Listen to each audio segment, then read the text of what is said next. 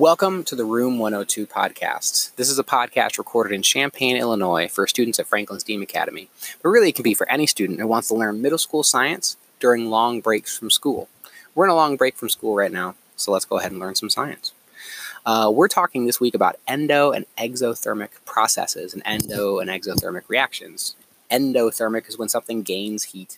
Exothermic is when something loses heat. To have a good what we call a mnemonic device, you can memorize this actually, because endo kind of sounds like the word in. That's when heat's going into something. Exo sounds like exit, like the heat is exiting something. Why do we have this? Why do we need to learn this? This seems really, really specific to take a whole week to talk about this. Well, one, this does a really good job of teaching students about what are called reference frames. Here's an example of a reference frame. Right now, you are moving. You're moving in a lot of directions right now, depending on the reference frame, but let's just pick one reference frame. According to one reference frame, you are moving. You, listen to this pod. You, right there. Yep. Nope, not the person next to you. You. Yeah, it's you.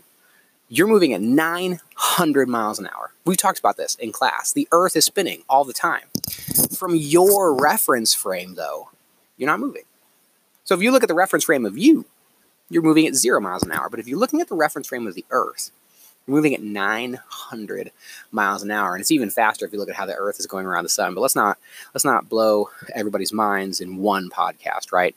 Reference frames become really important when we talk about certain processes, because everything has to be described from a reference frame. Because science is built in observations, which we talked about in the second week of this podcast, because empirical observations are the foundation of science, then everything has to be referenced when it's observed. So we need reference frames. So endo and exothermic are a great way to give examples of reference frames. And that's why science teachers focus on them so much when they teach chemistry, because it's a really good way to talk about reference frames.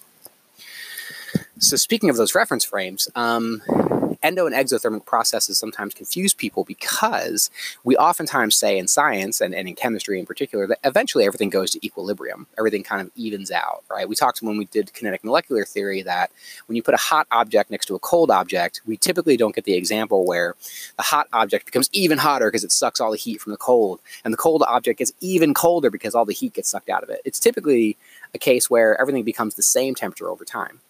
But you have to remember that we can look at the reference frame of the system and say that everything eventually will be the same temperature. But that's not true with the individual object. If you have ice cream in your hand, if you look at the reference frame of the whole room is basically staying the same temperature. But if you look at the reference frame of the ice cream cone, that is going to change. And so this equilibrium rule doesn't apply depending on how you change the reference frame, which is why we need the term endo and exothermic. Ice cream melting is an endothermic process. Heat is going into the ice cream and it's going to make it warmer. Okay, so that is endo and exothermic processes. This also helps explain other laws of thermodynamics. So if you really are a true nerd and really care about science, then you might have heard of something called the first, second, and third law of thermodynamics. Everything we've talked about in chemistry so far, especially in kinetic molecular theory, where we talk about particles moving around, those particles moving faster is really what heat is. That is mostly related to the first law of thermodynamics. The first law of thermodynamics says that all energy is created, or all energy is not really created or destroyed in any moment, but it's just kind of changing forms. By the way, these laws, you don't have to memorize these laws. So if you're listening to the podcast and you want to know what I'm going to be asking about in your reflection sheet or what the lab is going to be pertaining to, this is not going to have anything to do with your lab. This is just extra information. The first law of thermodynamics says that we never really create energy. Energy doesn't just show up magically. It comes from somewhere else, and it just takes a different form. Famous example is a ball being held over like a ledge. The ball has a bunch of potential energy from gravity. Gravity is pulling down the ball. That gravity pull turns into moving energy, something we call kinetic energy. That's where kinetic molecular theory gets its name.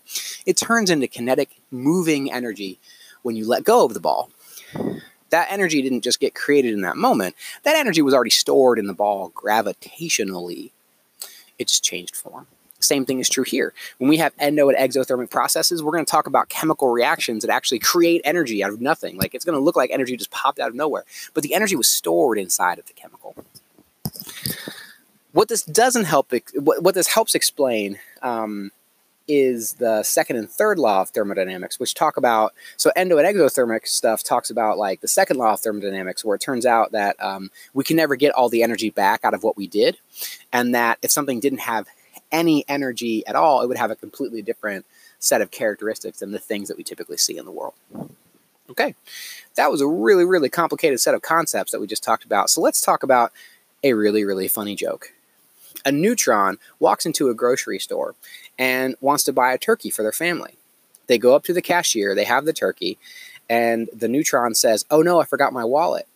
And the cashier says, "Hey, neutron, for you, no charge." Get it? Do you get it? That's okay if you don't get it. All right. That's the end of the podcast. Today was a bit of a short episode. Let me know if you have any comments by sending me a voice message or shooting me an email. Good luck with your lab tomorrow, and thank you for listening.